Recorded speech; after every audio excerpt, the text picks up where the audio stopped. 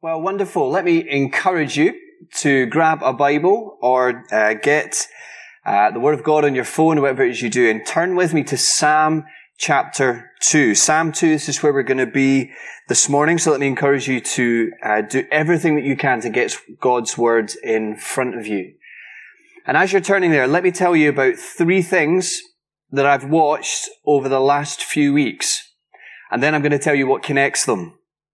So here's the 3 things. Firstly, Michael McIntyre's Saturday night show on BBC One.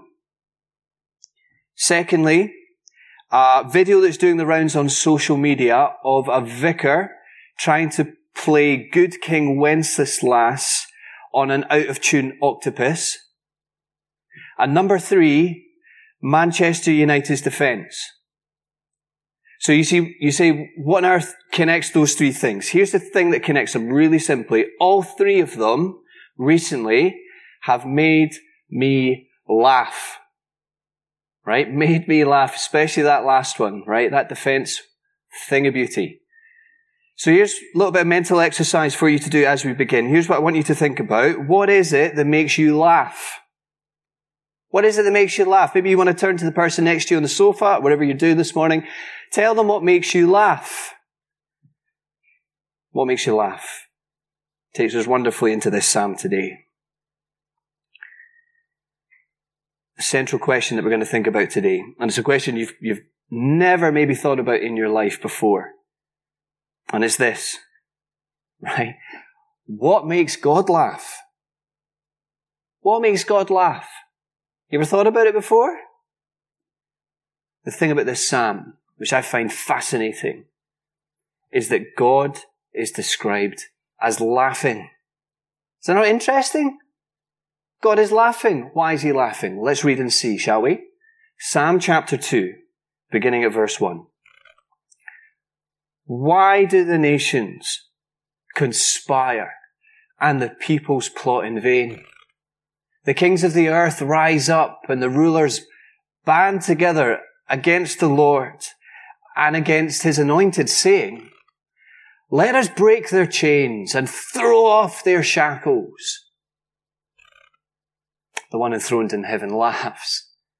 The Lord scoffs at them.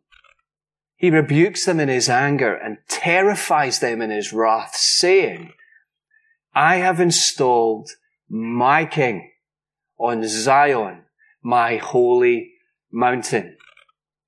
I will proclaim the Lord's decree. He said to me, you are my son. Today I have become your father. Ask me, and I will make the nations your inheritance, the ends of the earth your possession. You will break them with a rod of iron. You will dash them to pieces like pottery. Therefore, you kings, be wise. Be warned, you rulers of the earth. Serve the Lord with fear and celebrate his rule with trembling. Kiss his son, or he will be angry, and your way will lead to your destruction, for his wrath can flare up in a moment. Blessed are all who take refuge in him. So did you see it? Did you see God laughing? Why is he laughing? Well, let's get into this psalm. Here's the scene on earth. We learn from Acts 4 that this is David writing in his role as the king of Israel. And because of that, here's what's going on in the back of David's mind, I imagine.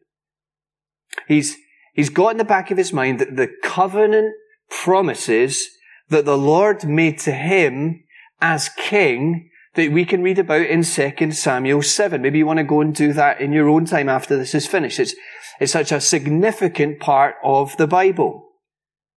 These promises that God will establish one of his sons as king forever, whose rule will bring peace, whose rule will bring rest, and who will build a house for God. And God will be a father to him, and he will be a son to God. And you see, David's reflecting. He's rejoicing in these promises as if to say, yes, Lord, this is what you said is going to happen. This is what you said is true. And yet, if that's the thing in the back of his mind, here's what he's seeing in front of his eyes. And it's a world which wants nothing to do with loving and serving and knowing this God, and wants absolutely nothing to do with bowing the knee and following his king. And here's what they're saying, verse 3. Let us break their chains and throw off their shackles. I mean, do you feel that imagery? Do you see what's going on there? What they're saying? They're saying, let's get rid of God and his king. Who is this God that he thinks he can tell us how to live our lives? Who is this king that we have to submit and go with him, thinking he can lead us into what's best for us? This is the kings and the rulers of the world who are speaking. But I think we've got to see that this is all of us. You know, I remember when I was at school, every year, maybe you're like me, every year, we would have the entire school photograph. What would happen is a few weeks later, there'd be a rumour that would go around the corridors of the school, the whispers would go around that the photo was out. So we'd all sprint along the corridor before being told to stop and walk. And we'd eventually get there, and the photo was there, pride of place on the wall. Sure enough, there it was. All it was a sea, organised sea, I'll give you that, but a sea of just 800 to 1,000 faces. Tiny little faces. And the challenge was, when you got your place at the front, the challenge was, the game was to find your face. Find your face. You looked hard enough at it, for long enough at it, you'd find it. You'd find it. And it's almost as if the psalmist here, he gives us the picture of the world. Here's the world photograph. And he says, have a look and find your face. See your face. Right, let us break their chains and throw off their shackles. Friends, this is the default song of the human heart. And it's your song right now if you are going against this God and against his king. Right? Got to be thinking of those words. What was it that Freddie Mercury sang back in the day? I want to break free. I want to break free. I want to break free from your lives. God knows, I want to break free. And the thing is, God does know. He does know. And David knows, and he feels this as well. He feels the hostility that's coming at him. Right? Do you hear the pain in his voice? The first and the last word of verse 1. Why? Why? Why did the nations conspire and the peoples plot in vain? You see the bookend there? As if to say, what are you doing? Do you not see the futility of this? I don't understand this. Or that you would see, like I do, that a life lived in loving submission to this God, knowing him, is precisely where we will find life in all its fullness. The one that we long for, the one that we were designed to live and know. That's the cords that this world is trying to break off. And what we need to see and understand is that these cords of grace, they are cords of grace and love. You see, that's the scene on earth. Here's a world that's in rebellion against this God, and the psalm moves from the scene on earth to the response from heaven. All right, come with me, verse 4. The one enthroned in heaven, that's where God is. There he is. It's his domain, his space. The one enthroned in heaven laughs. So here's God laughing. What's he laughing at? He's laughing at this scene that he's seeing playing out in the world. Right? Not a kind of ha-ha kind of laugh. Like Tim Vine's just rocked up the heaven's pearly gates and he's cracking a few funnies. No, we're to picture God, I take it, like a parent who is staring down at their tantruming child, who's just aggressively hitting their fists in anger into their stomach. Right? Just going at their stomach. And the parent's stooping down and watching this. And is almost smirking at the ridiculousness of it all. Verse 6. To this scene, God thunders his response to the arrogance of man and says, I have installed my king on Zion, my holy mountain. So this is God's response to what's going on earth. God is saying that he is going to vindicate and establish his king in front of the watching world, that will once and for all confirm that his plans and purposes that will come to pass through and in this king will not be stopped and will never be thwarted. In other words, God's going to make a statement. I use that term, don't we, all the time in our world. Talk about making a statement, right? We talk about fashion statement. We talk about a mission statement, a political statement when we're going public with something. Well, heaven's statement will come when God establishes his king on his holy hill. And we've got to understand that these promises here that David's reflecting on, that they're almost too big for his reign. And he's the best of the best in terms of Israel's king. These promises are too big for his reign. And it's Jesus Christ then who steps straight into all the promises and the explosive potential that's tied up in the truth about the king of this psalm. Jesus Christ, what we think about at Christmas time from the line of David, stepping into these promises. He came. He lived among us. I love those verses that we get at the beginning of John and his prologue. Full of grace and truth. This is Jesus Christ. Here is heaven's King. His life of service, his life of humility, his life of love. That we want to know what this God is like. We look at his King, we look at Christ. And at his baptism, the very words of verse 7 here. Here is my son, declares heaven of Jesus at his baptism. And again, it is transfiguration. God declares, here is my son, listen to him. Here is the perfect king that Israel never had. A life of perfect obedience, of faithfulness to the word of the Lord as he leads God's people in all-out worship of Yahweh. Do you see how the king of Psalm 2, he's got to have a heart like the man of Psalm 1? Heaven's king came, heaven's king crucified. Christ died. The king who would go into battle for his people against their biggest enemy of sin and of death, and who shares his triumph with all those who would look to him as their king and as their saviour. And heaven's king risen. You know, we're not dealing in myths here, friends. We're dealing in historical facts. Historical facts. There's eyewitnesses. There's testimony to this stuff that Paul would write at the beginning of Romans, that Jesus was declared to be the Son of God in power at his resurrection, and Christ ascended to the right hand of the Father in heaven. So when God says here that he will set his king on his hill, he is meaning that he will fix him there in front of the world. Heaven's statement is going to be the risen king, the triumphant king. And that's the language of something solid, and that is the language of something unchangeable as God establishes his king. You know, our girls came up to my office on, I think it was Tuesday of this week. Daddy, daddy, daddy, come and see the snowman that we've built. Right? Came down, so impressed, right? The works they'd given this snowman. Right? A hat, a scarf, stones for eyes, little smile, carrot for a nose. They'd given this thing the works. Was so impressed. Pride of place in the centre of our garden. And do you know what? It's still there.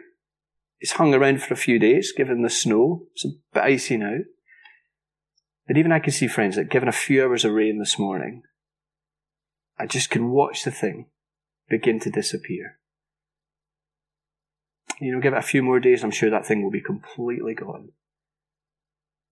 Now, how often is it in our lives that we spend ages building and accumulating and moulding and dreaming of things that will end up just like the snow? Looking for something solid and certain to build your life upon. Looking for something that won't fade away. Looking for something that won't change with the seasons. We've got to see in this psalm, what could be more solid than a king who is verifiably dead and who came back to life again.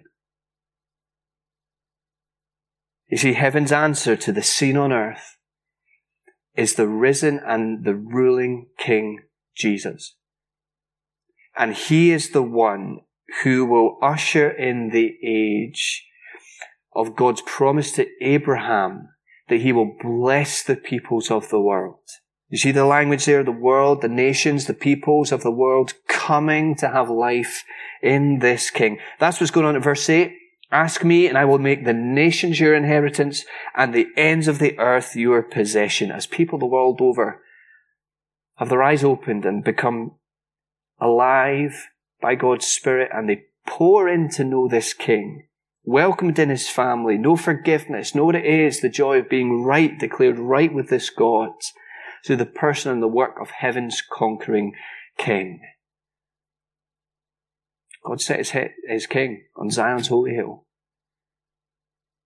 And so just as we respond to what we've heard, and maybe as we make our way through the final last few verses, I just want to ask you two questions as we respond. Here's the first one.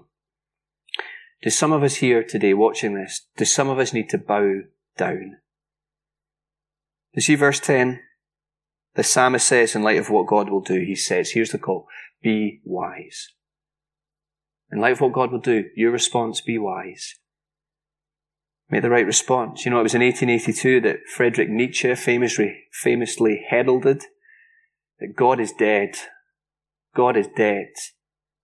Right? Because at the time, it seemed only logical to him that there would inevitably come a day when there would be no place for Christian belief in a post-Enlightenment world. Well, 139 years on, as we've ticked over to another year, I guess it's a good time to ask, a year when many of us will be doing our annual reviews, we've got to ask ourselves how that prediction's going. How's that going? You know, and in the same week that one of our national newspapers, The Times, ran with the headline article, simply said, teenagers turn to God during pandemic. Friends, how's that going? How's that prediction going? You've maybe read, I don't know if you've been on social media today over the last few days, that article that came out that says that scientists have declared that the reason that we've lasted so long as humanity is simply because of luck. Find that intellectually satisfying? Again, friends, how's that going? How's that going? Here's the prediction. Here's what Psalm 2 is telling us, right? That Jesus is not some kind of skittle in a bowling alley. And it's only a matter of time before the right person with the right ball comes forward, takes aim, looks at it and throws it, knocks him over, and bang, we've got a strike. No, Psalm 2 tells us that because this King lives, this God will never be thwarted in achieving his purposes. And so the invitation at verse 11 is to serve the Lord with fear and celebrate or rejoice his rule with trembling. Now, that's a strange concoction of words, is it not? Celebrate with trembling. But it's the joyous confession of everyone who has accepted Jesus and knows the joy of knowing him and who he is. Right? He is my Lord. That's the confession. And I take it, friends, that we should always keep the emphasis on those two words at the end. Right? He is my Lord, but he is my Lord. And it's a joy to serve him with my life. You know, the famous words of William Cowper, to see the law by Christ fulfilled, to hear his pardoning voice, changes a slave into a child and duty into choice. The psalm invites us to come and kiss the Son. Right? The image there is of bowing before the King, of coming and pledging your allegiance to him. I think quite literally, kissing the ring that's on his finger because of who he is. You know, there's a sign above the door as you enter Barony Castle Hotel down in Peebles. And it simply says, prepare to meet thy Maker. Right, I googled it this week to see if I could find out the origins of that saying, and I couldn't find a thing. So maybe if you know, you could enlighten me after this. But what I did find is a lady in TripAdvisor joke about how she was so relieved to find out that was nothing to do with the food. But that is the warning of this psalm, isn't it? One day we will meet our Maker. One day we will have to answer to heaven's king. Kiss his son or he will be angry and your way will lead to destruction, for his wrath can flare up in a moment. Now, for God to be angry, it's not for him to fly off the handles or lose the rag, phrases that we would use to describe what we would do. It is his settled opposition, because of who he is, to all the evil in our world. Now, some of us might not like that idea of God being angry. But let me plead with us, friends, if you think about it, that is good news. I take it in our world where we are so often rightly angry at the kidnapping of Nigerian school children, at people like Harvey Weinstein and Kevin Spacey, that God is right to be angry at all the evil and proud rebellion against him and his ways in this world. I mean, what kind of God would he be? Think about it. What kind of God would he be if he wasn't? Do some of us need to bow down to heaven's King? And secondly, do some of us need to look up? For the Christian here watching us today, do you need to take stock again of who and where your King is? Right? The King who loves you. Loves you. The King who shed his blood and who is for you in heaven at the right hand of God. The King who is praying for you. The King who is all out in his service of you. The King who, along with his Father, has given you the Holy Spirit to help you. So friends, here's what we need to do. If that's you here today, whatever's going on in your life, know where he is and know who he is. Friends, we stumble all the time. He's on his holy hill. We don't have the mental resolve to face another day in the office or to face another day in the house. Friends, he's on his holy hill. When we are simply emotionally and physically spent, and we're all out of resources, he's on his holy hill. When we're facing our darkest hour, friends, he's on his holy hill. And when even we are on death's doorstep, as Psalm 23 would say, the valley of the shadow of death, we need to know that he is on his holy hill. It's where he is. It's who he is. He's on his holy hill. I know this psalm is often quoted in the New Testament. One of those places is in Acts chapter 5. Right, and the context is that Peter and John, these common men with nothing going for them really, have just been beaten up because through them the risen Jesus has healed a man.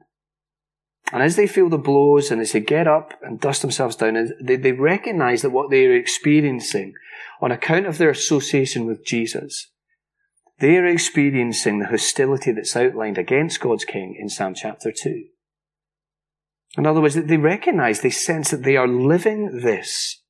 And they go back to their believers and they fall on their knees. And what do they pray? And we'd fully expect them to pray, Lord, protect us. God, stop this. But what do they pray? They pray for more boldness.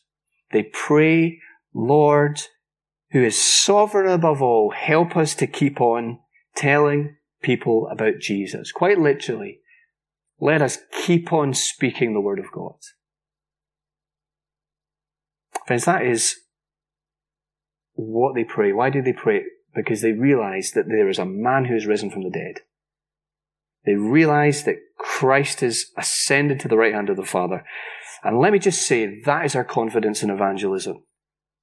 That is our confidence in evangelism. That is why we keep on speaking, because it's not primarily about who we are, right? In our ability to craft a conversation, in our ability to know the tricks of the trade, in our ability to put on a good show, right? Let me just tell you, Netflix, what is it, $6.99 a month? Full of better shows than we can put on.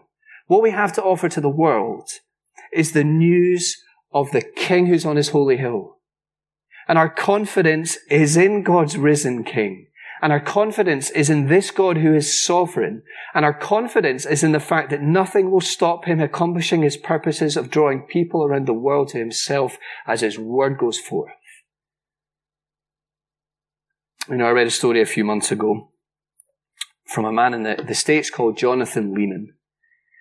And he was telling a story about a Muslim man called Richard. who lived in a part of Nigeria that was dominated by Islam. One day, a Christian friend gives Richard a Bible. Now, Richard, as you can understand, wants nothing to do with it. Nothing to do with it. Throws it in his room. Throws it to the side. But when he did feel it, he realized that it was actually made of really good quality paper. In fact, it was made of the kind of paper that he would roll up and use as a smoke. So what he does is he tears off some of it, rips it up, puts it in his back pocket, gets on with his day. Comes to that evening, he can't get to sleep, so he pulls it out his pocket, fully intent on using it for a smoke. And he unravels it and he reads the words of Psalm 34. Taste and see that the Lord is good. Right? Taste and see that the Lord is good. And for the next few days, he cannot get those words out of his head. Right? Just his head is like a pinball machine and the wee pinball's going about. Cannot get those words out of his head. Taste and see that the Lord is good. So he hunts down this Christian friend that gave him the Bible and he says, you need to explain to me what that means. And so his friend tells him about Jesus. And that night Richard gets home, he falls on his knees and he prays, God, help me to taste and see that you are good. And that very night he accepts Jesus into his life because it becomes his disciple. And the reason that Jonathan Lehman can tell that story is because the pair of them were good friends at Bible college in America, because Richard and his family, given what they'd done, needed to flee to get over to the US. Flee from their country. Friends, let me just ask you, why do the guys at Edinburgh CU have any hope of achieving anything this month?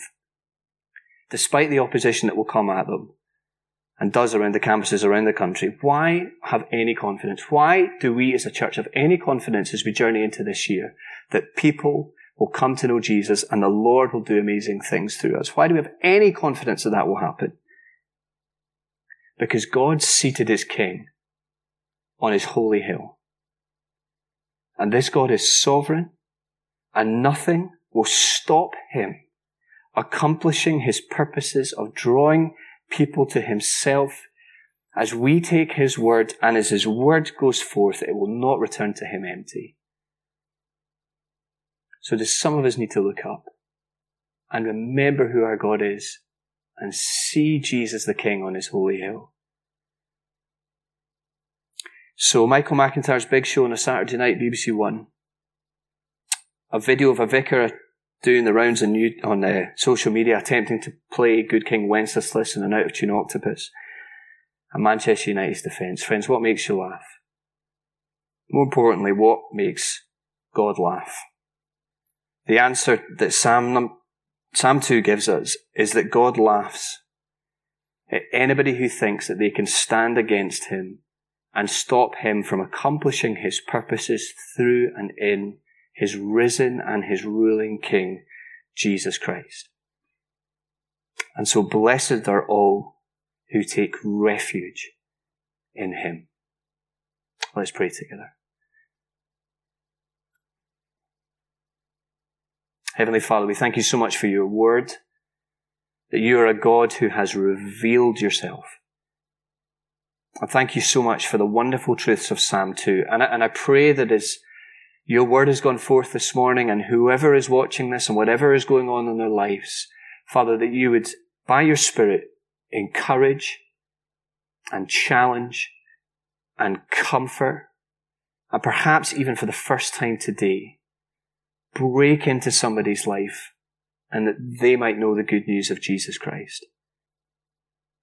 So Father, we praise you that you are this kind of God. And help us, Lord, lift our eyes to look to you by looking to your Son, Jesus. And we pray these things in his precious and in his worthy and conquering name. Amen.